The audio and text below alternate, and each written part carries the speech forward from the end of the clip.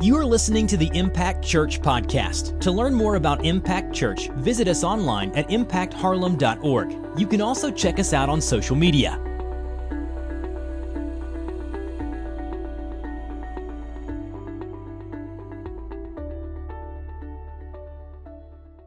Good morning. How y'all doing, church? Man, it's good to be here. We are going to continue on in the book of Ruth, but I want to say this. So far, we started this book with a funeral, and last week we had a wedding. And I want you to understand that when you're going through the worst moments in your life, that it is not bigger than God and His sovereign plan. Amen? That because of Him, that He is who He says He is, we can go from tragedy to triumph. We don't have to wallow in that. Now, I don't want to minimize the fact that we do go through these things, that we go through some struggle, that we go through heartache, that we go through seasons in our life that we don't want to go through. But what I want us to know and what we have to believe is that God is at work.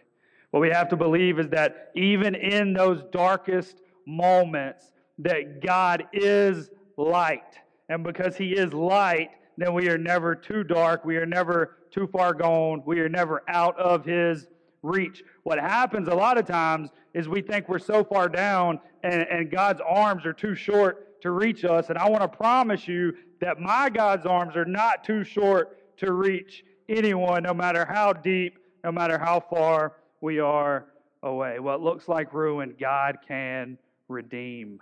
And that's what this entire series has been about. The sovereignty of God. We started this with a couple, with Elimelech and Naomi, and there's a famine in Bethlehem, and Elimelech is saying, hey, we need to go somewhere else. We don't want to die here, so I'm going to move my family to Moab. The problem with that was God said, don't go to Moab. So He allowed his temporary circumstances to dictate a decision that God had told him not to do. So he moves to Moab. His two sons marry Moabite women. And then we see within a span of 10 years, Elimelech is dead and both sons are dead. Naomi is now left as a widow and she has lost two sons. So she's left with two daughters-in-law. That's who's left with her. We have Orpah and we have Ruth. Orpah's like, I'm out. I'm going back to Moab. We never hear about her again.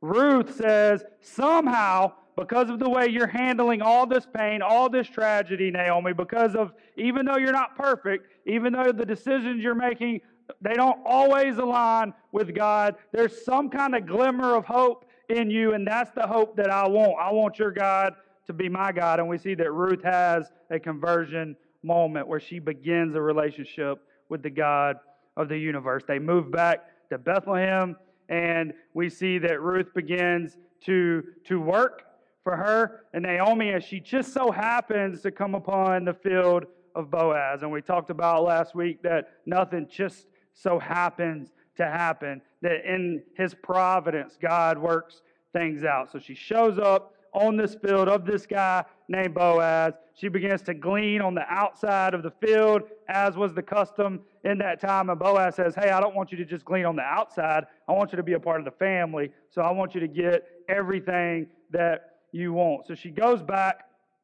We see last week that they had a date, that Naomi set them up.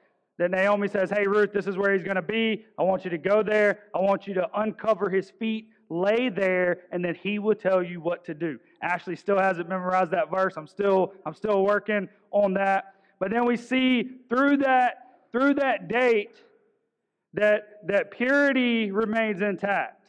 That she leaves, she goes home, and she tells Naomi what happened. We did hear last week that there was this guy, this redeemer, so to speak, and we'll talk about what a kinsman redeemer is this morning, but there was a guy that was ahead of Boaz. So Boaz is like, hey, I want to redeem you, but I can't because there's someone else in front. And that's where we pick up in chapter 4 here in the book of Ruth. Verse 1 says, now Boaz had gone up to the gate and sat down there, and behold, the Redeemer of whom Boaz had spoken came by. So here's just another thing of all the people in the world that could just come by. this Redeemer that Boaz had spoken about walks by. So Boaz said, "Turn aside, friend, sit down here."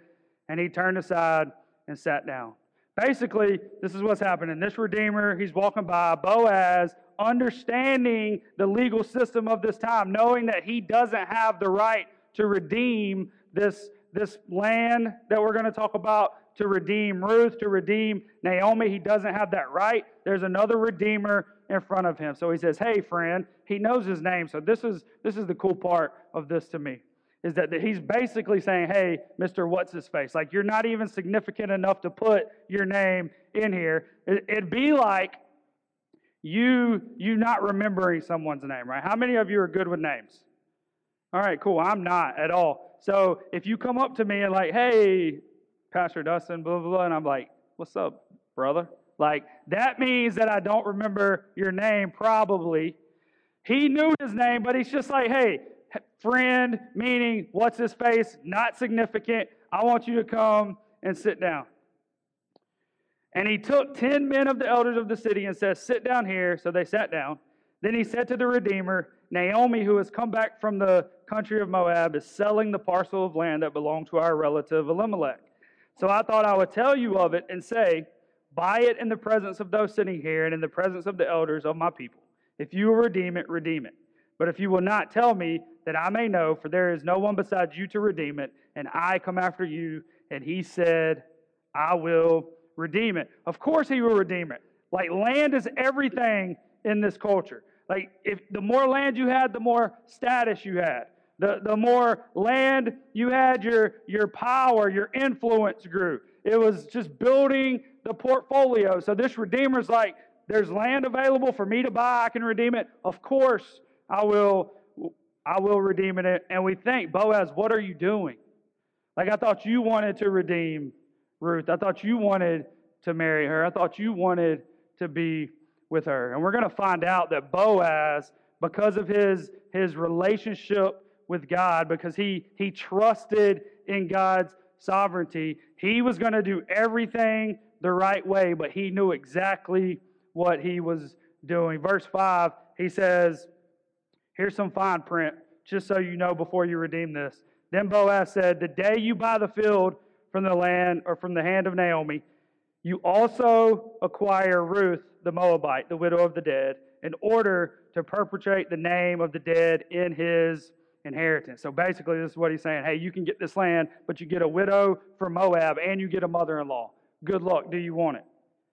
It's basically like you're looking for a home and the realtor's showing you like your dream home and you're going, "Man, this kitchen is amazing. This is exactly what I wanted. This backsplash is perfect. Everything is great." You go to the master bedroom. It is amazing. There's a sitting area. There's a master bathroom that it just blows your mind. And then you walk down the hall into one of the bedrooms and there's a mother-in-law sitting in a rocking chair in that room.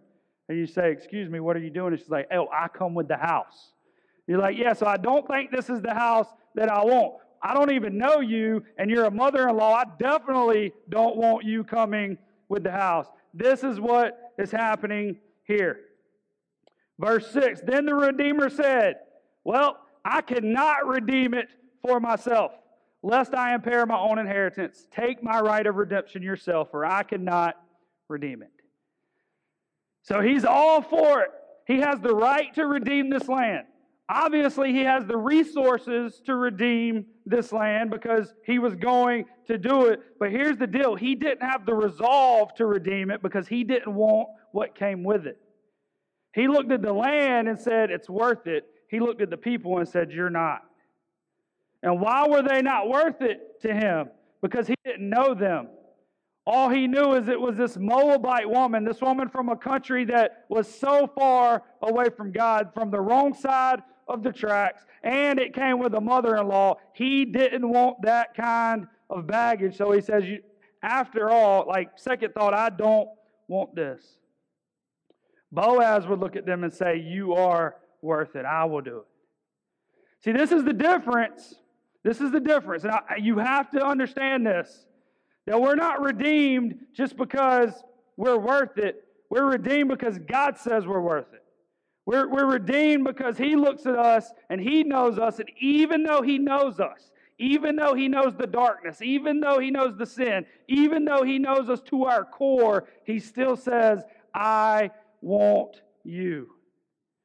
And there's no greater feeling in the world than that. Verse 7 says, now this was the custom in former times in Israel concerning redeeming and exchanging. Now, before we read the rest of that verse, I want to read this to you out of the book of Deuteronomy because this is the framework of the law that is happening here. This is a legal thing that's going on. That there was a kinsman redeemer that was first in line, and this is the one that had the right to the land. In Deuteronomy chapter 25, verse 5 says this, if brothers dwell together and one of them dies and has no son, the wife of the dead man shall not be married outside the family to a stranger. Her husband's brother shall go into her and take her as his wife and perform the duty of a husband's brother to her. And the first son whom she bears shall succeed to the name of his dead brother, that his name may not be blotted out of Israel. And if the man does not wish to take his brother's wife, then his brother's wife shall go up to the gate to the elders and say, my husband's brother refuses to perpetrate his brother's name in Israel. He will not perform the duty of a husband's brother to me. Then the elders of his city shall call him and speak to him, and if he persists, saying, I do not wish to take her, then his brother's wife shall go up to him in the presence of the elders and pull his sandal off his foot and spit in his face.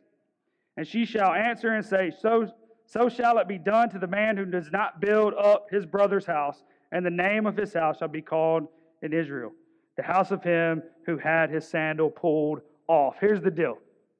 This was to shame this guy for the rest of his life.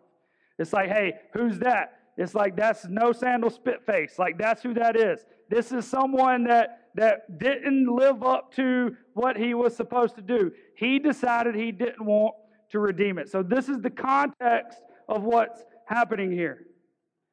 It says, now this was the custom, back to Ruth, verse 7.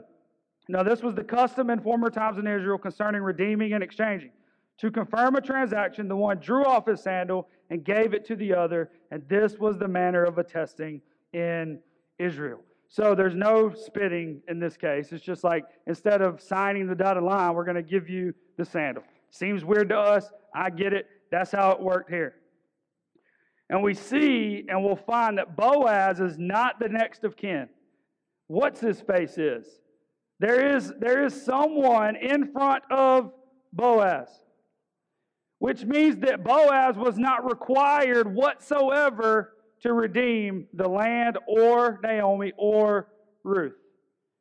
That once the kinsman redeemer said no, then no one else had to do it. There was no requirement for someone else to step up. It was just this guy would be shamed for the rest of his life. So Boaz, he wasn't the next of kin, he wasn't required, but he wasn't just doing a legal thing. No, he had to jump hurdles. He had to find some loopholes in order to be first in line to redeem the land and Ruth and Naomi. See, he didn't do it just for legal reasons because he wasn't required. He did it out of love.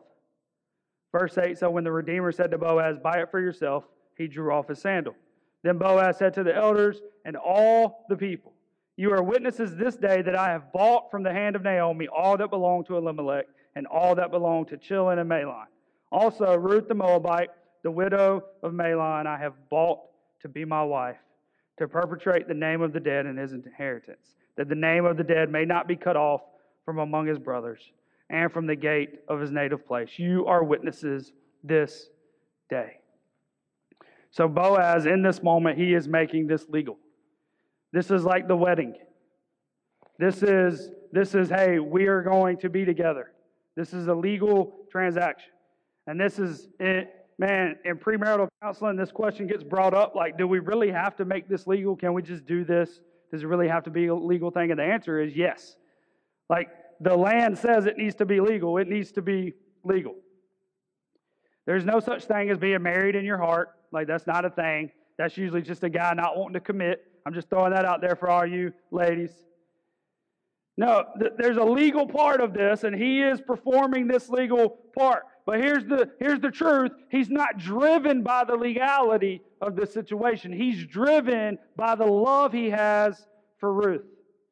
He's driven by the care that he has for Ruth. He is becoming the answer to the prayer that he prayed over Ruth in chapter 2. When he said, "May you find rest under the wings of provision and protection of the Lord." And then Ruth would come and say, "Maybe you are the provision and the protection." And then he is saying, "Hey, that is me. You're right. I am this for you. I love you." The Old Testament law is not driving his behavior. Love is driving his behavior. Verse 11, then all the people who were at the gate and the elders said, "We are witnesses." They went crazy. There's a celebration. "May the Lord make the woman who is coming into your house like Rachel and Leah, who together built up the house of Israel. May you act worthily and be renowned in Bethlehem." Now, this is a weird blessing.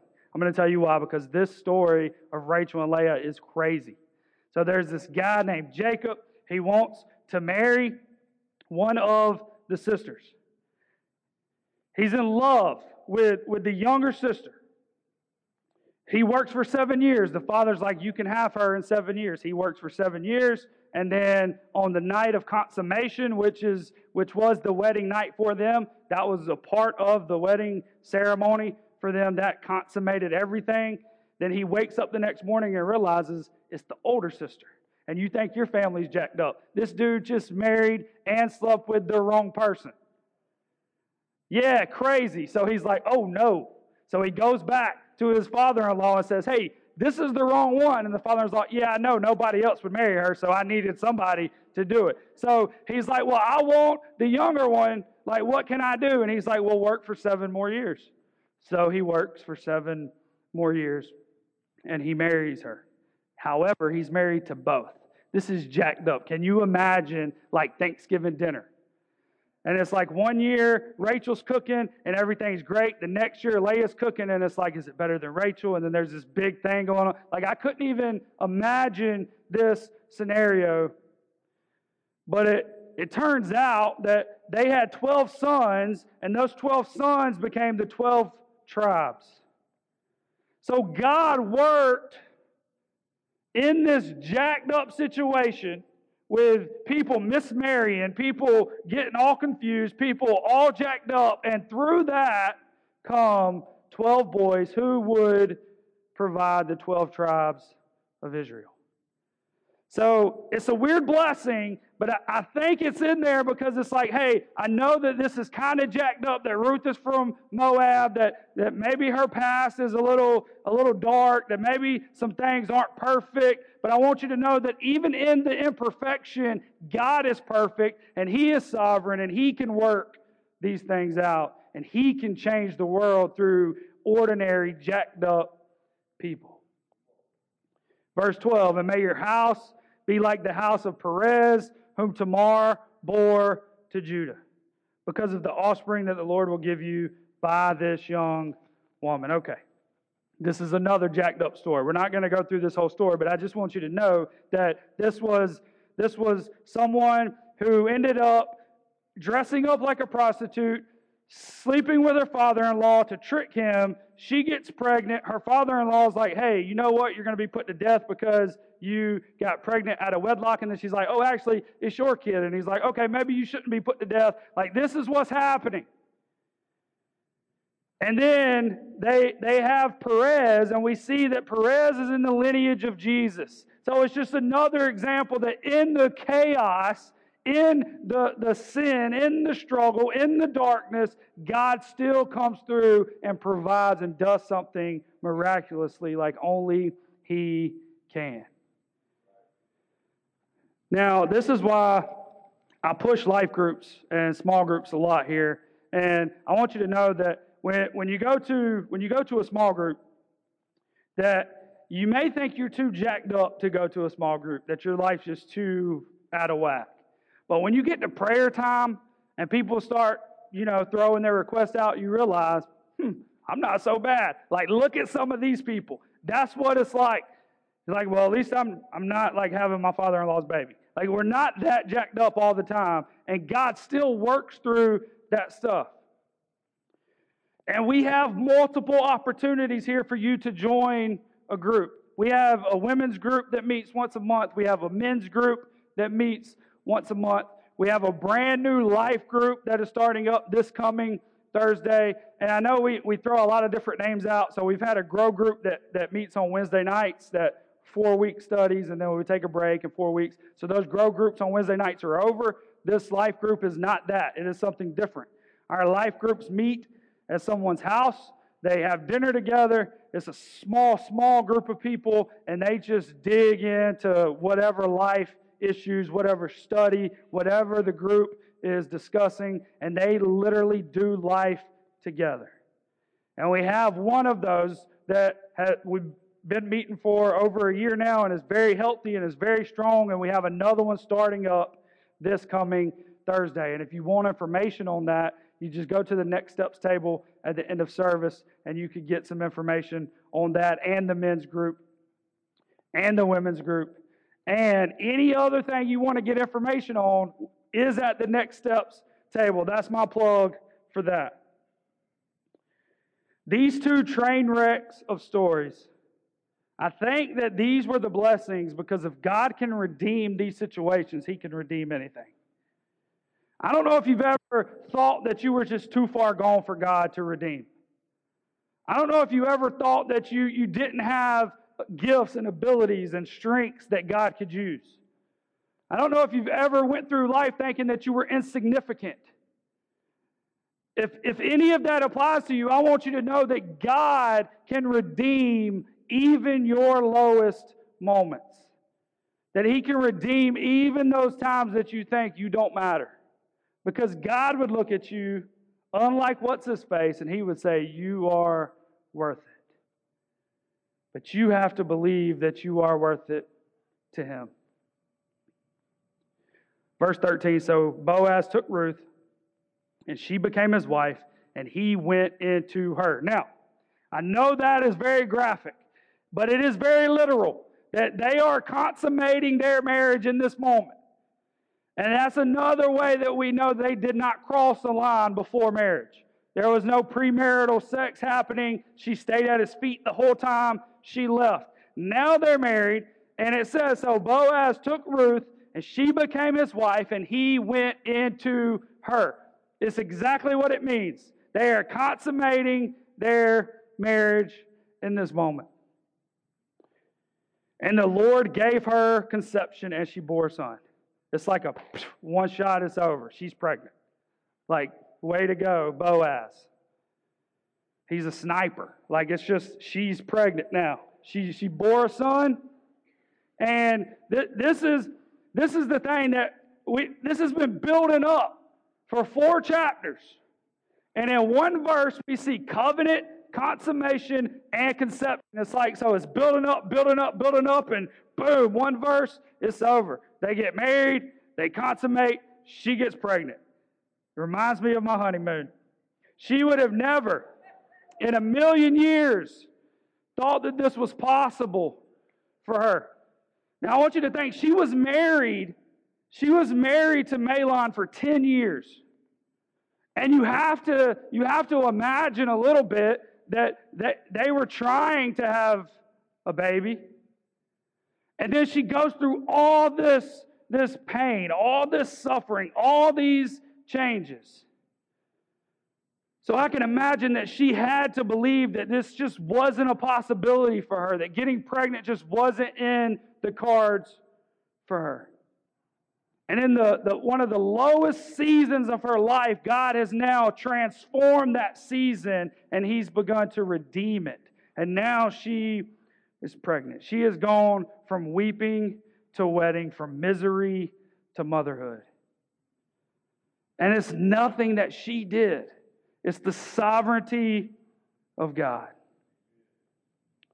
Then the women said to Naomi, now Naomi is the grandma, blessed be the Lord who has not left you this day without a redeemer, and may His name be renowned in Israel.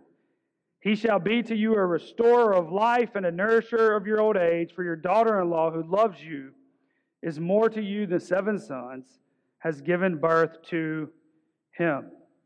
Now, it's really hard to understand when you look at the Hebrew, like exactly who they're talking about being the Redeemer. If they're talking about Boaz, if they're talking about the little baby, if they're talking about God. And I think it's probably muddy on purpose. But I believe that they're talking about God being the perfect kinsman redeemer.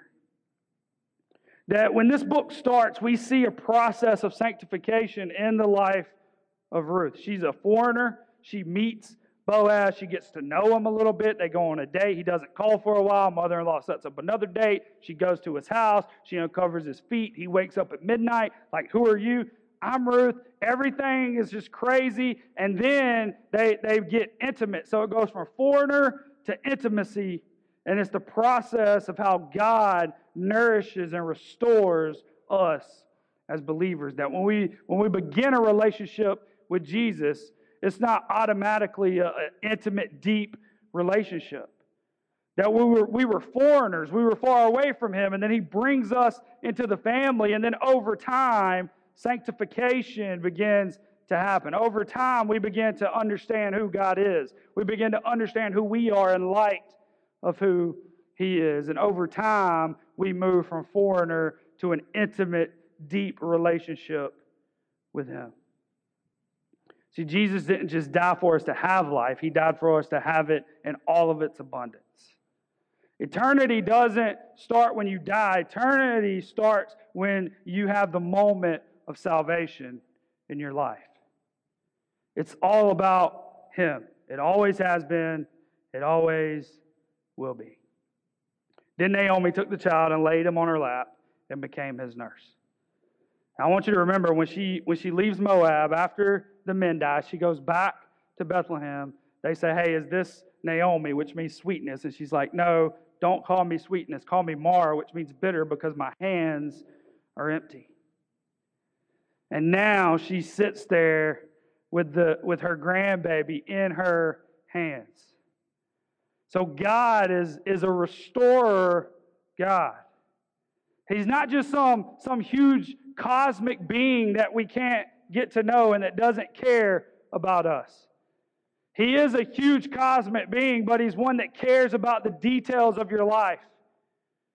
He's one that cares when your hands are empty, and He wants to fill your hands with Him and His glory. He wants your life to be consumed with Him for His glory and your joy. And there's no greater joy than knowing Jesus. You can try all the things that this world has to offer, and I promise you this, it will not finally and fully satisfy you. Like, it just can't do it. Because we were created in the image of God, and as image bearers of Him, we need Him to fully and finally satisfy who we are. And when you're going through life and you're just feeling a little empty and you're feeling like you're just longing for something, there's something out there that you think you need or that you think you want, and I want you to know that it's Jesus. I want you to know that the longing that you have is Jesus. How many grandparents do we have in here? Don't be ashamed. Okay. Thank you for being here, because we need you. We need you at this church.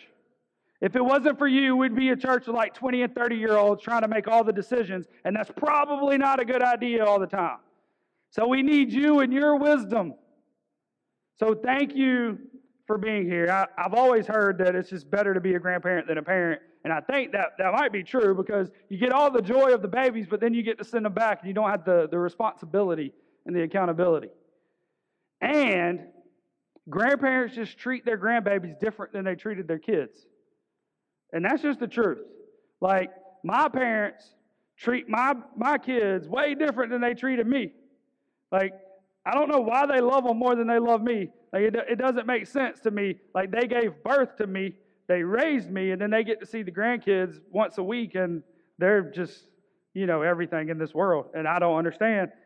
But we need you, and thank you for being here. You are a big part of this church.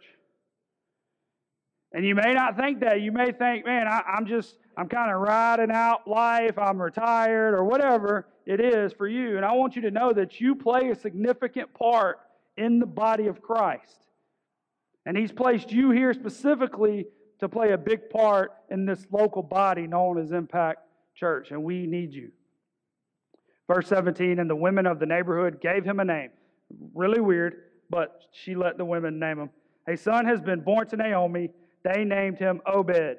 He was the father of Jesse, the father of David. Now, you might think Obed is a weird name. I do too, but this is what it means. It means worshiper.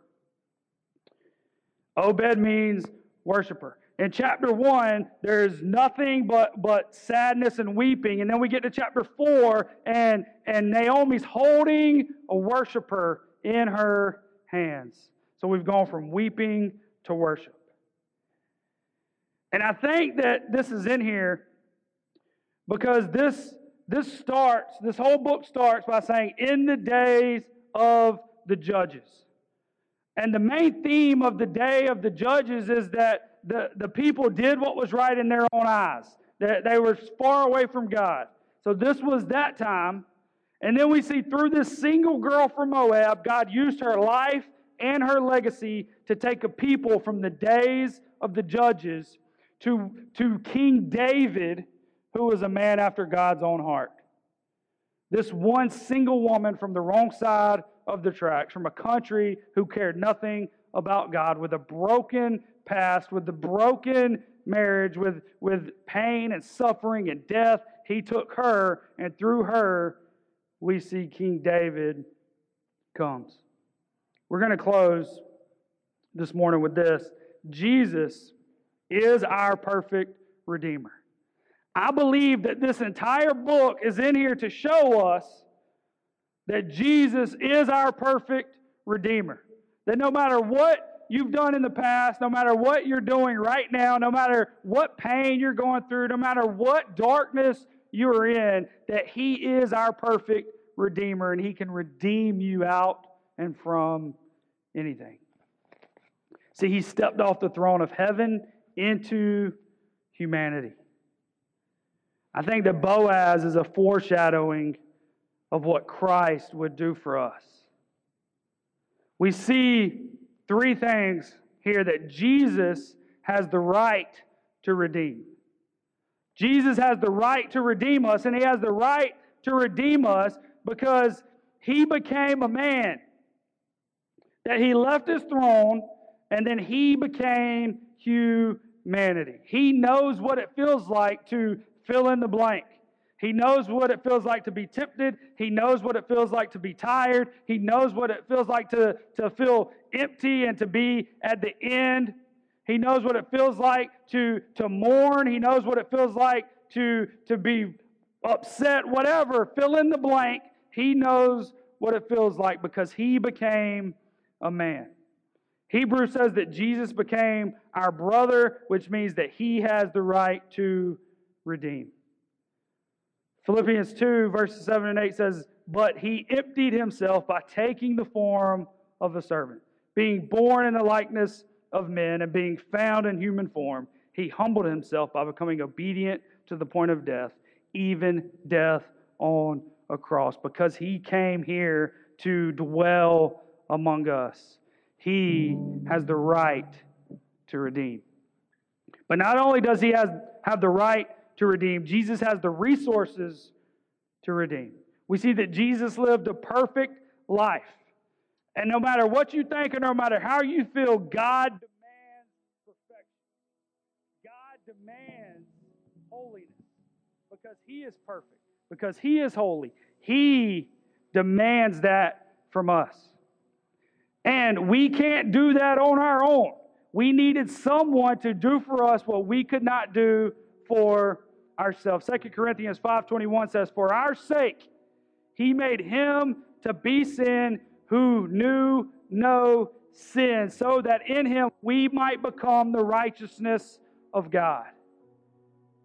Jesus, who was perfect, who was holy, who is perfect, who is holy, died a death that we deserve so we could live a life that we don't deserve to live. And He has the right to redeem us. And He has the resources to redeem us because of His perfection. And number 3, and this is the most important to me, is that Jesus has the resolve to redeem.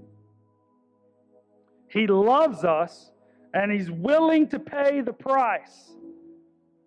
When What's-His-Face looked and saw that it was coming with Ruth and Naomi, he said, nope, not worth it. Jesus looks and sees all the sin, all the messed upness, everything about us, and says, yep, worth it. I'm willing to pay the price. I'm willing to pay the price in full for you.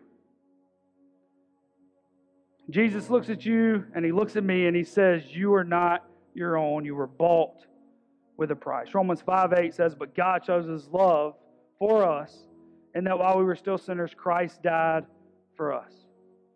We see that He is the propitiation for our sin, which means the payment that satisfies. There's no other payment needed. He paid it. It's paid in full. It's satisfied on the cross. And He had the resolve to do that. He didn't have to do it.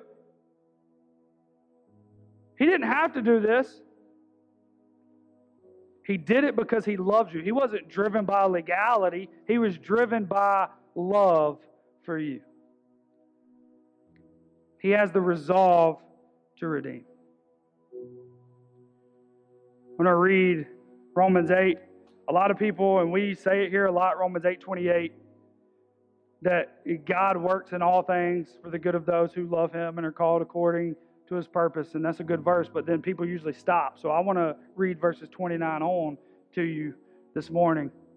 And I want you to really grasp this concept.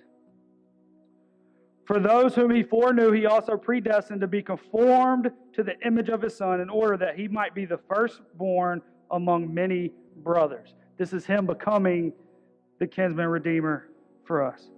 And those whom He predestined, He also called. And those whom He called, He also justified. And those whom He justified, He also glorified. This is what this means, that when Jesus saves you, it doesn't stop. That He's got you all the way to glory.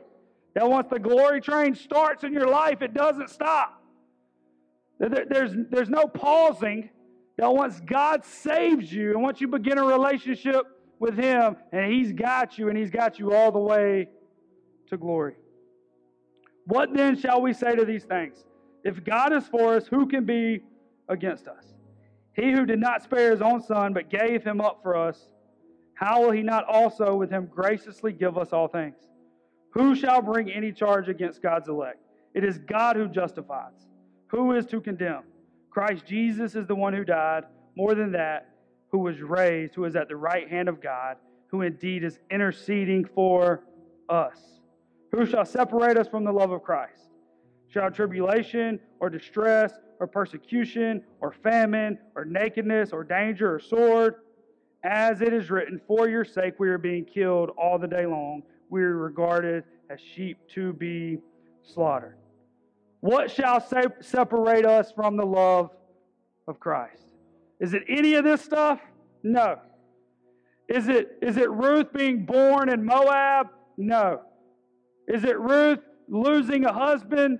No. Is it your sin? Is it your past? Is it your doubts?